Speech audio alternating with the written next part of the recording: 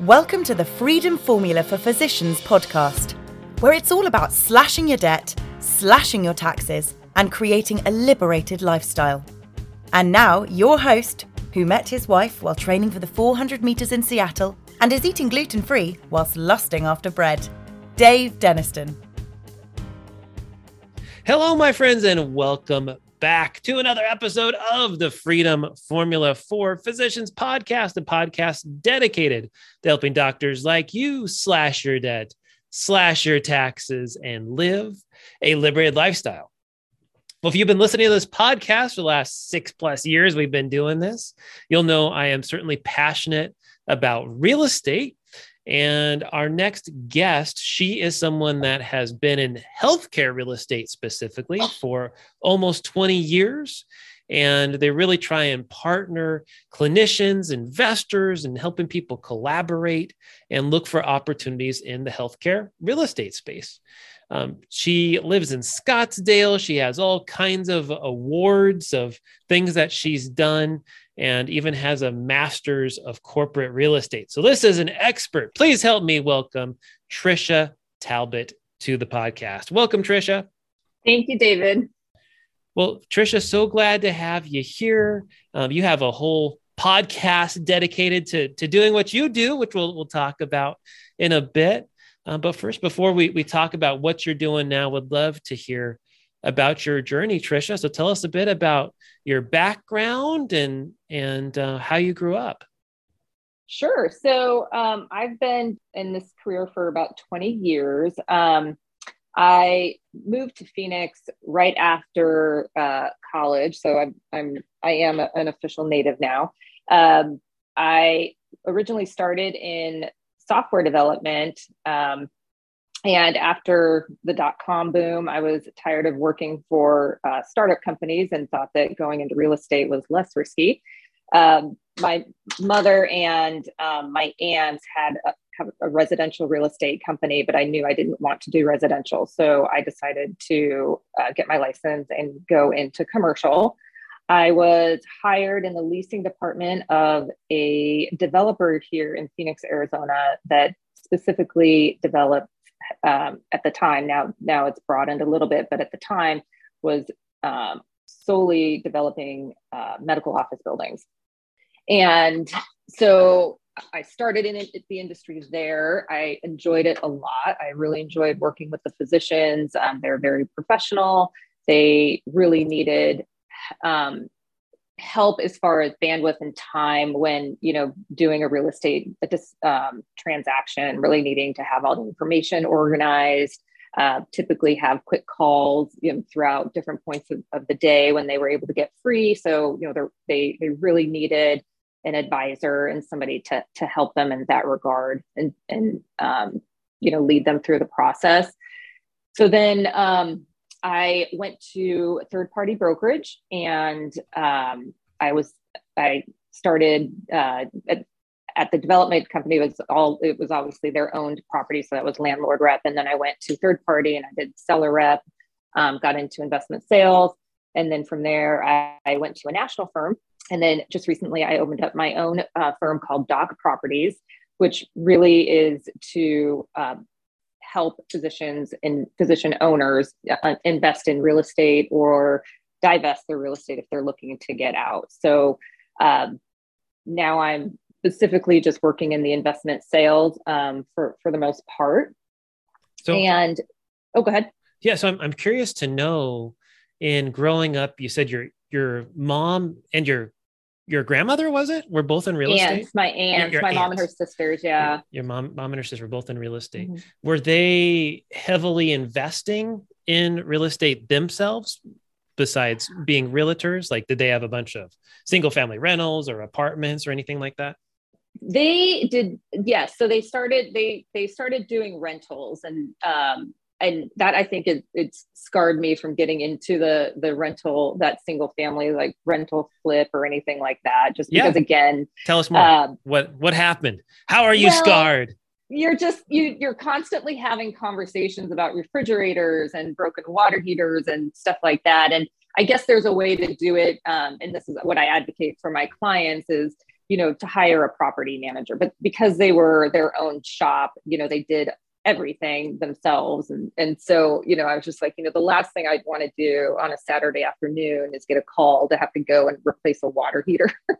Right. So I know that there's a method to the madness and a way to do it. But, I guess for me, doing investments a little bit more on the larger scale and having a professional property manager that it's their 8 to 5 job, and then they have vendors and emergency lines all set up. Like, I would rather just have that as a cost of doing business, of owning the building, rather than, do it myself, I guess. So yes, one of the other reasons why I'm in the commercial side. So, well, I think the commercial space in particular, after the pandemic and during the pandemic, it's fascinating to try and prognosticate what's going to happen. And I'm sure medical is different than most. Like, I'm here in a 15-story building right now. I'm on the 9th floor, and I would say half of the building is empty right now. And it's office. It's probably class A- or class A, something like that, in terms of the amenities and all that kind of stuff. What would you say, in your experience, what do you see going on right now with traditional office versus medical? Like I was talking about vacancies or possible vacancies. I'm curious to get your feedback on that. Yeah, absolutely. So medical office, so in the just commercial real estate side, world, medical office is, it's sort of put underneath office as a food group. But it obviously, I think it's its own. I mean, it has some overlap with office, but it also has now overlap with retail and stuff like that. So it's kind of this hybrid food group, in my opinion. But so the traditional food groups in commercial real estate is apartments, multifamily, land, office, industrial, and retail. So, retail has had to pivot a few years ago with, Amazon taking over the world. So, now retail, I think, has done a little bit of that and is continuing to do that, having to do adaptive reuse of spaces, which medical is starting to go into because they have the parking. So, I've done a couple of adaptive reuse of some retail, former retail buildings. And then office has been the hardest hit with the pandemics. And I'll come back to that. Industrial, is going crazy because, the Amazon effect, everyone needs warehouses and data centers and all of this. So it's going crazy. Land, I'm seeing a ton of land transactions now. And obviously I think this is geographically specific, but in Phoenix, I think we're second fastest growing. We're getting a ton of influx from California and Midwest and back East. So, right now housing prices are skyrocketing. I see a lot of home builders buying land. And then apartments has been really busy for several years, and everyone's waiting to see when, the bottom's going to drop out on that. But, it hasn't so far. And then we come back to office. So I think traditional office, it's definitely going to have to figure out a way to pivot from the pandemic. I do think that remote work for knowledge workers is a trend. It's going to be a trend, but companies have to figure out how to manage that. And that's, a huge problem that I recognize, but, I don't know what the solution is. But like you're saying, you've got these big buildings like you're talking about, and I've walked into similar ones in my market and other markets, and the workforce has yet to come back. So we'll see if they do, and then if not, we're going to have a lot of these office buildings that are going to need to be adaptive reuse. Some of them can. If they replat, they could do something like office condos where, they have companies, might be a way to absorb some of the space. Some, I've heard will convert to medical. There's some, some can do that and some can't. It just depends. A lot of office buildings, some, I think the newer ones are, but if they're not triple net and they're not separately metered, you can always do different ways to meter that. But, obviously there's a cost involved. So, and some office properties aren't parked for medical. Some older properties don't have some ADA requirements that, are needed, not just because they're required by the municipality, but because it's the patients that they're seeing need ADA adapted, ramps and whatnot. So, I mean, I don't have the exact answer of what's going to happen to office. I think there's a lot of people talking about it. And I do think that is something, once everyone sort of takes a breath from the pandemic and, we see if we're going to get another wave or, that we finally have reached herd immunity and, it's, can put COVID to the sideline. I think that's going to be an interesting question coming up. Yeah, sure will. It'll be very interesting. And are you finding in the medical space? I mean, obviously you're seeing patients, right? So there's a need to have it. Are you seeing any change at all in medical, in terms of the need for space versus more the knowledge workers that you were mentioning earlier? Yeah, absolutely. So medical right now is one of the hottest asset classes. During the pandemic, it had a little bit of a blip when in some different states did different things, but there was about 6 weeks where they weren't doing any elective procedures, which kind of put people on pause. But luckily, there was the PPP for those, and a lot of landlords, when they had their tenants call them, had like a whole template of, hey, here's how you go and get the PPP. But I believe the statistic is that during the pandemic, landlords reported like 94 to 97% of still maintaining rents. They're also, the tenants are in there long-term for some specialties that have a lot of equipment or specialized build out. It's really expensive to pick up and leave. So, 10-year leases are the norm. You can get into longer leases for some specialties, but 5, 7, and 10 years is the norm, with more leaning on the 7 to 10 year rate. So there's a lot of stability in the asset class, which obviously investors love stability. So, and the rents are typically higher because the landlords of medical office buildings have to offer tenant improvement allowances, and medical users have high tenant improvement allowances. One, because a lot of them have to require plumbing. And so, that just is an expense that for the sinks in the exam room. So that's a lot more expensive to build out a medical space than it is a general office space. Got it.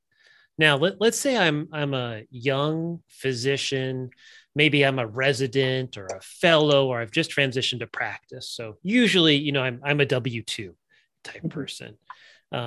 What would, if you're sitting down right now and they're like, they're thinking, man, I don't have the money to do this quite yet. I would love to be out on my own, or maybe invest into something like this one day. What would you say to someone like that if you're sitting down with them? Well, so first of all, if they're a hospitalist and a W-2, being a physician owner probably doesn't make sense, because you're seeing either patients in hospital space or the hospital owned space. But if they are looking to go out on their own, the first thing I would recommend is that I would recommend that they rent. So I would find second generation office space for maybe like 3 years that they can move into it's ready to go and they can just move into.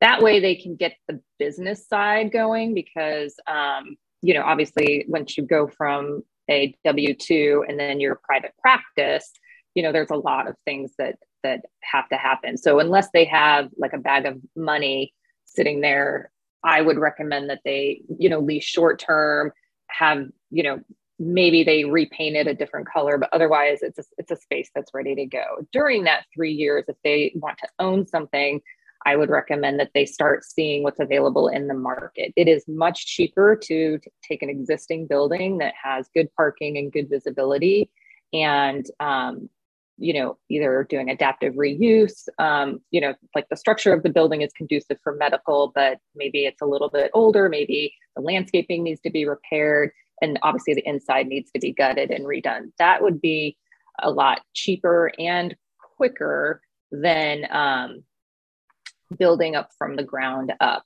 Now, some specialties and in some markets, ground up is the only option just because there's not any available inventory. But I recommend giving themselves a lot of runway in order to be able to really assess the market and assess the inventory, find out, first check off the box of,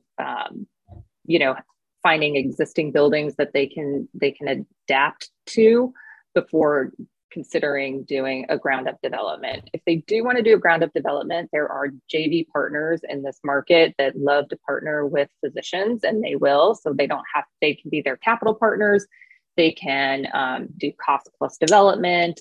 They can, have the doctor develop it and they take them out once the doctor can sell the building to them. And so there's lots of options depending on what they want to do. If they want to stay as an owner, I recommend the JV option if they don't want to outlay all of the capital, especially for a brand new, like their first building, just so that they, can understand. Like real estate development and real estate just has a ton of unknowns, and the learning curve, it's not rocket science, but it can be a very expensive learning curve. So I would recommend kind of a step-by-step process of getting into the real estate side. And then from there, if they have a capital partner that they want to stay in a good relationship, they can go as fast as they can find money, or, if they can spend the money and find an option. The capital partner, JV, they just know how to do this. So their whole business model is based on partnering with physicians in order to help them expand. So just to walk this back a little bit, we might be speaking Italian or French or Mandarin to some people right now right. that are not familiar with some of the terminologies. Maybe could you walk through for someone that has often say that physicians don't really have a business education, let alone real estate education. So when it comes to building a medical facility or renting or taking over a space, like you mentioned, what are some of the terminologies that our younger physicians should start getting familiar with so they can speak the lingo?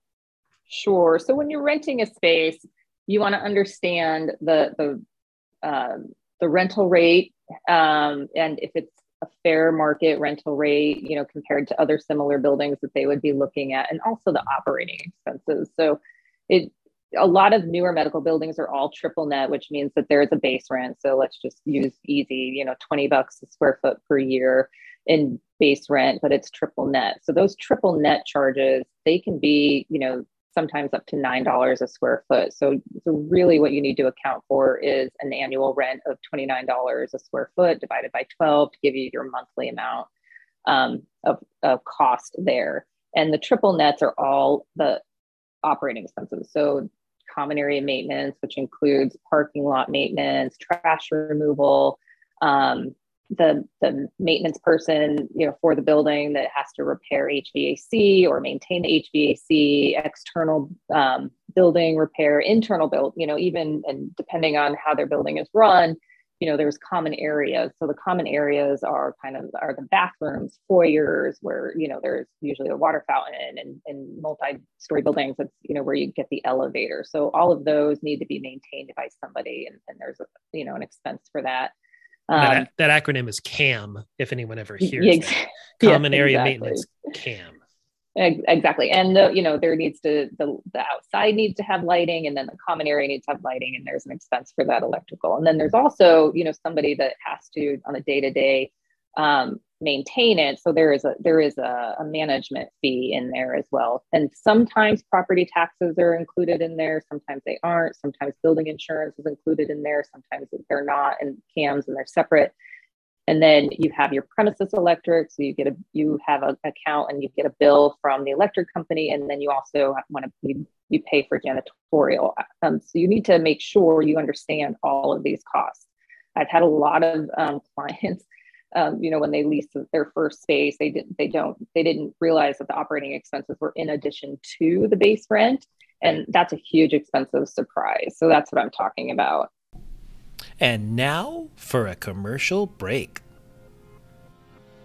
Well, my friends, you may have heard me talking about all kinds of interesting investments the last few years. And now we've been talking stocks, bonds, mutual funds, and all kinds of traditional investments. But maybe, just maybe, you are curious in learning more about investing in land and what it is like to run a land business. Well, it would be my honor and pleasure to speak with you, guide you, direct you, and coach you through how I do the land business step by step, piece by piece, to create maybe something like what I've been able to do. If you have any questions, feel free to schedule a time with me, 30 minutes totally free with a strategy session. Call Robbie at 612-284-2409. Again, call us directly, 612-284-2409. We'll look forward to talking to you soon. And now, back to the show. My experience is, Trisha, that a lot of that depends on the amenities of the building. So like I've Correct. been building out a space that hopefully we're moving into in just a couple of weeks. And there's, when you move into a space like that, there's all kinds of choices you have to make. Like in my case, exactly right. We decided to go for polished concrete rather than carpets, which was an upcharge, of $1,500 or whatever, which wasn't that bad, but it's a relatively small space. You have to think about all of these things. And in our building, we had a lot of amenities. There's a gym, there's a food court, there's a hairstylist, there's conference rooms, all kinds of things which can be used, which makes it generally higher for me on a per square foot basis. But, I get all the extra stuff that comes with that versus a place that might be cheaper per square foot, but then you don't get all the amenities with it. Yeah, exactly. And so that's lease space. So then when if you go and you own your own building, there's a lot to consider.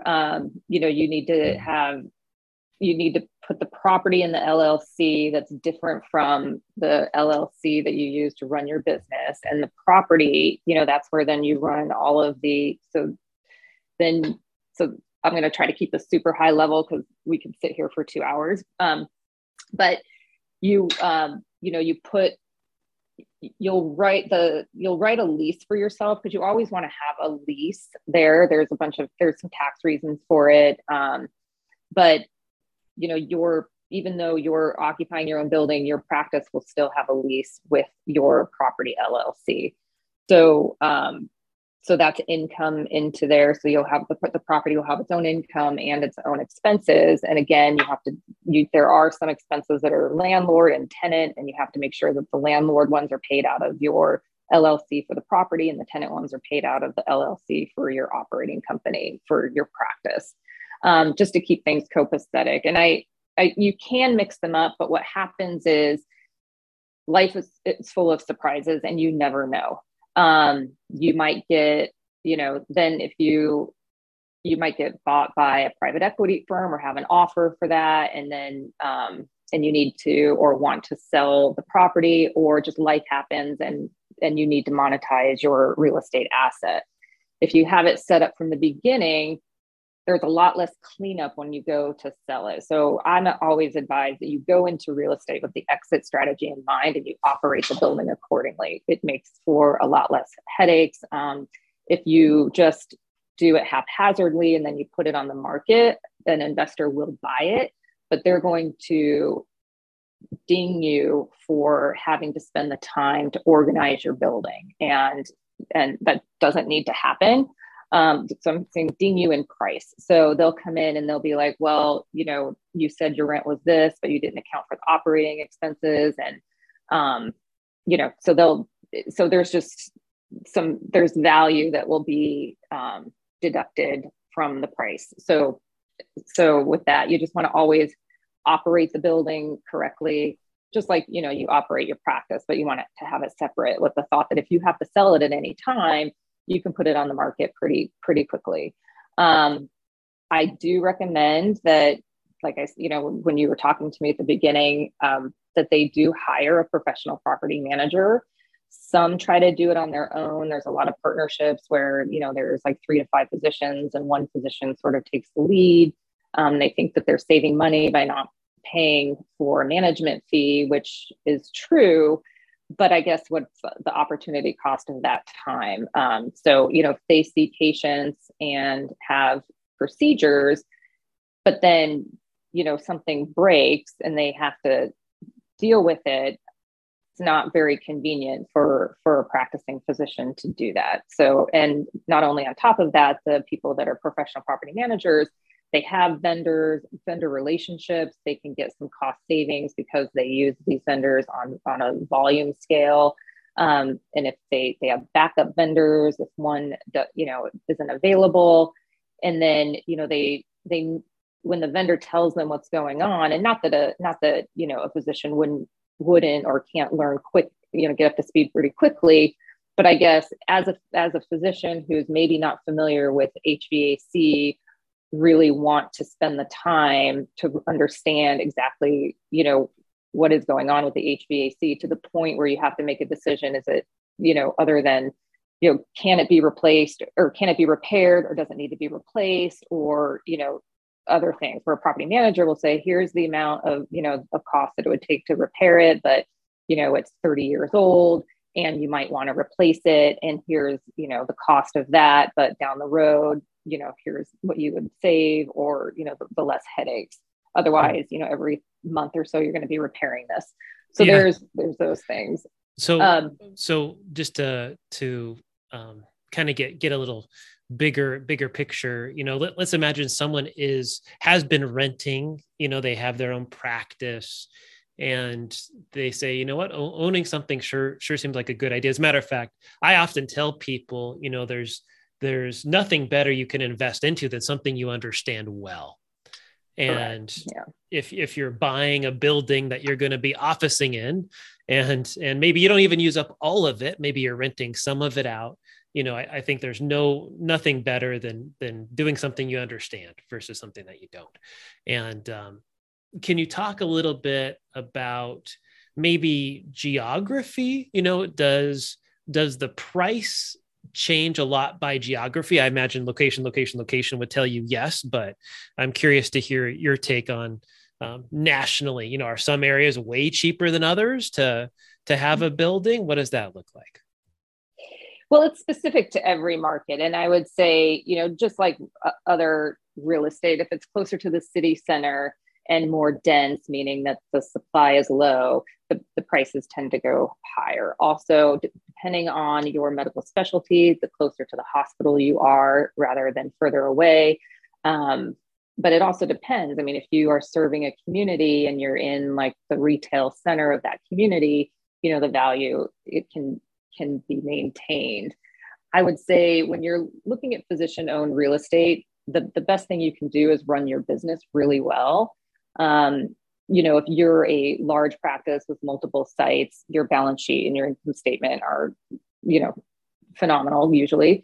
And then, but if you're an independent physician practice and maybe you have 3 offices, if you ever want to sell your building, and you don't have to, because keeping the real estate long-term is, it can be a wealth building machine. It increases in equity, it reduces some taxes. However, real estate is cyclical. And if there is an opportunity where there's the prices like right now are really high for medical office, you may, as a business decision, say, hey, I'm going to sell this office because with the proceeds I can receive from that, I can open up 2 more offices where I want to, or I can get a newer building, or, there's just some real estate decisions that go into that.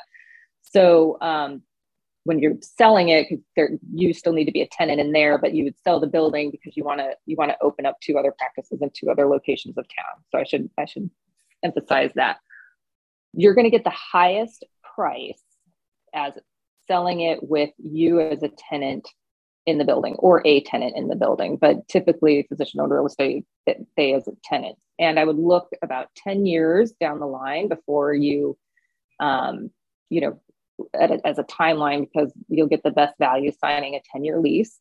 And then you sell this to an investor, and an investor buys the property, but because of you as the tenant, and obviously the property has to be in decent shape, but they're buying you as a tenant, and then they, buy you as a tenant based on your financial strength. So that's why I'm saying that the best thing you can do is, always operate your business and the real estate as though if at any point you need to put it on the market, it's easy to do so.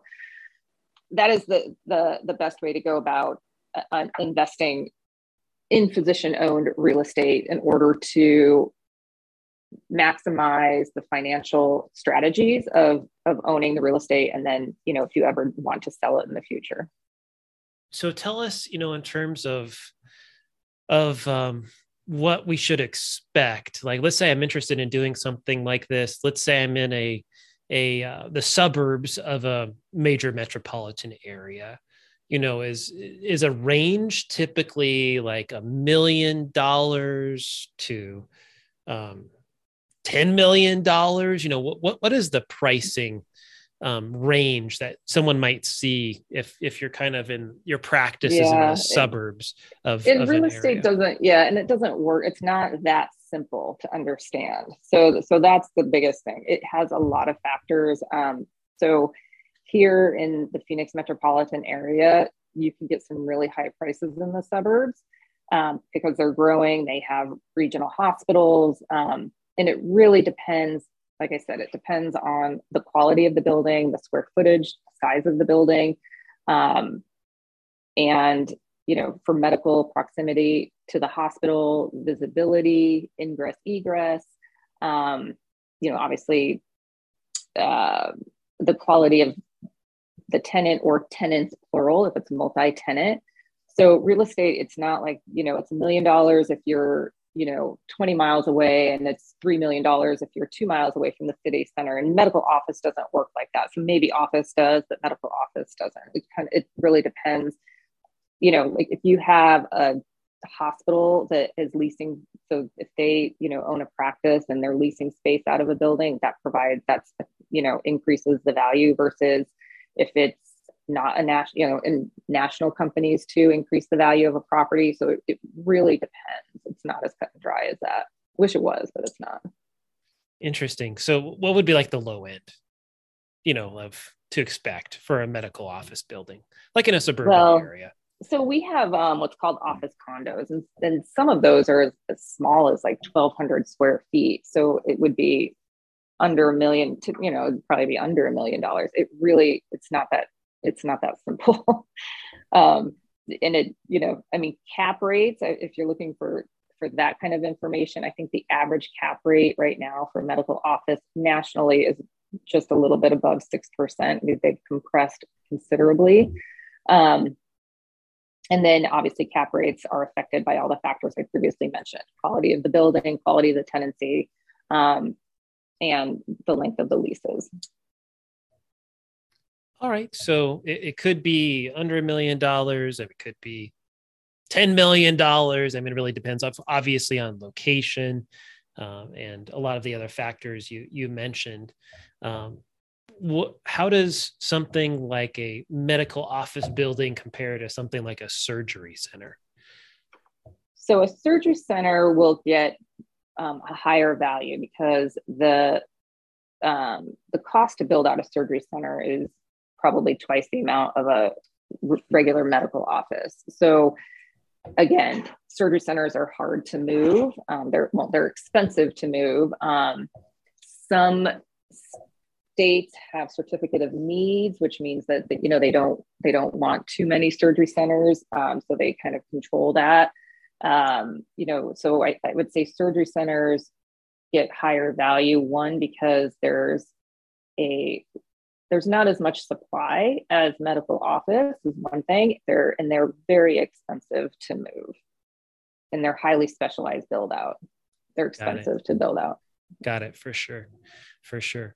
Are generally cap rates lower on surgery centers, or are they higher? They typically are lower. Are lower, correct. Lower, higher price. Correct. I gotcha. So Trisha, as we wrap up the podcast for today, I think it's always helpful to think about mistakes. So if I'm someone that wants to buy a medical office building, what do you think the number one mistake is that people make? Not understanding all of the expenses that go into that, especially, if you're buying a new building or developing a building, really understanding the costs, and especially right now with construction costs. Also not understanding the people that you need to hire, from an architect, if you have to rezone, a real estate attorney, the cost that you need to understand when you're looking at if you're going into a building and it's either you're going to yourself, the current condition of where it is to where you need to be and the cost to get there. Same if you're buying a building as an investor, looking if any of the space is vacant. Is it really old medical office space that the previous tenant was in there for 30 years and it hasn't been updated? That's probably going to be gut and redo, and understanding what that cost is. So really understanding the cost of ownership and books of development if you're developing before you obviously purchase the property. And on the flip side, what do you think is like the number one benefit above all else of owning one of these places?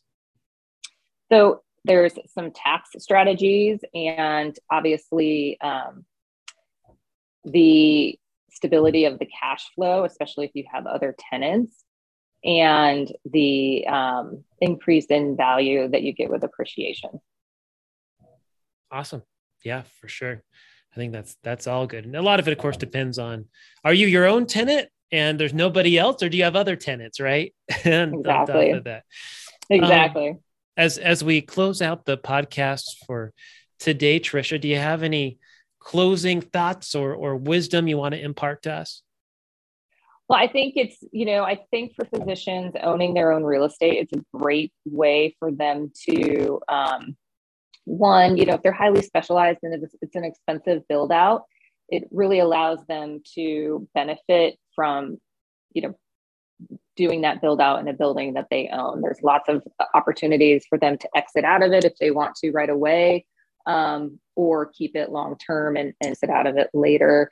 I think, like I said, the tax strategies with depreciation and there's a few different ones, but that's always a benefit. And also, if they're for surgery centers or procedures, for them getting reimbursements, one of the key business decisions is they get higher reimbursements by doing procedures or surgeries not in the hospital. So, that is a huge benefit. They can ton more money in their operation and, from owning their own real estate and doing procedures in their own facility. I love it. Awesome. And then you have your own podcast where if people want to hear more about this stuff and more strategies and hints, where can they find you? So you can go to my website, DocProperties.com, and there you'll see a link to the podcast. The podcast is called Providers, Properties, and Performance, and it's all about interview a lot of physician owners and a lot of investors on the investment side, really just to understand, from an investment standpoint, and it's more for physicians to understand when they're looking to sell their building, what does it need to look like for it to be attractive to an investor? So they get that, and then they get lessons learned from other physician colleagues that have done this themselves. Awesome. So DocProperties.com to check it out, learn more about you, find the podcast, all that kind of stuff. Well, thank you so much, Trisha, for being with us today. And definitely everyone make sure to look her up if you have more questions. for the Freedom Formula for Physicians podcast. This is Dave, dentist. And remember, my friends, remember to slash your debt, slash your taxes, and live a liberated lifestyle.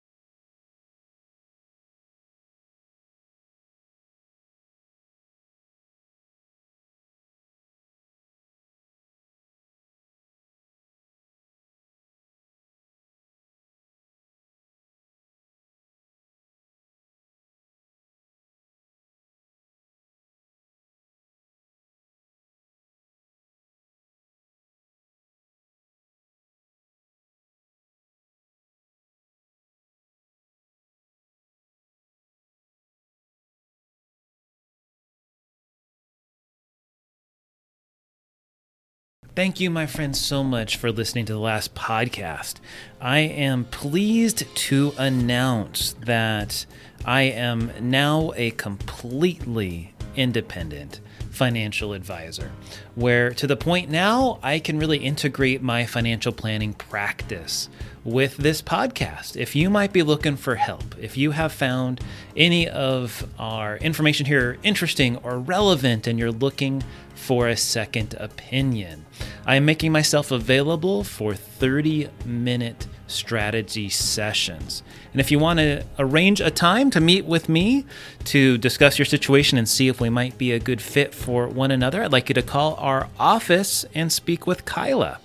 Our phone number is 612-284-2409. Again, that's 612-284-2409. And I look forward to helping you with your financial situation. And now for some lovely legal disclosures required by our lawyer friends. Investment advice is only offered in jurisdictions where Centurion Financial Strategies, LLC, Centurion is appropriately registered or exempt from registration. Our Form ADV Part 2 brochure can be obtained free of charge at advisorinfo.sec.gov by searching for our firm name or its unique CRD number, which is 316454. This podcast is not a solicitation to provide advisory services in any jurisdiction in which we are not appropriately registered or excluded from registration. The information, statements, and opinions contained in this podcast have been obtained from or are based on information obtained from sources which we believe to be reliable, but we do not warrant or guarantee the timeliness or accuracy of such information. This podcast is intended for informational purposes only and should not be construed as personalized investment, tax, or legal advice.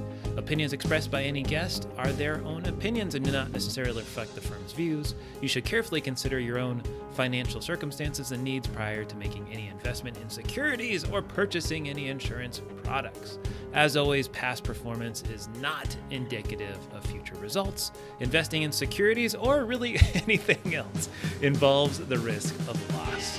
If by some chance in this particular podcast I mentioned insurance products are backed by the financial strength and claims paying ability of the issuing insurance company. They may be subject to restrictions, limitations, and early withdrawal fees which vary by issuer. You should always consider the charges, risks, expenses, and investment objective of any insurance products before entering a contract. And that, my friends, wraps it up. Wish you all the best. Feel free to contact us with any info at www.daviddenniston.com. Thank you so much and have a good one. Bye-bye.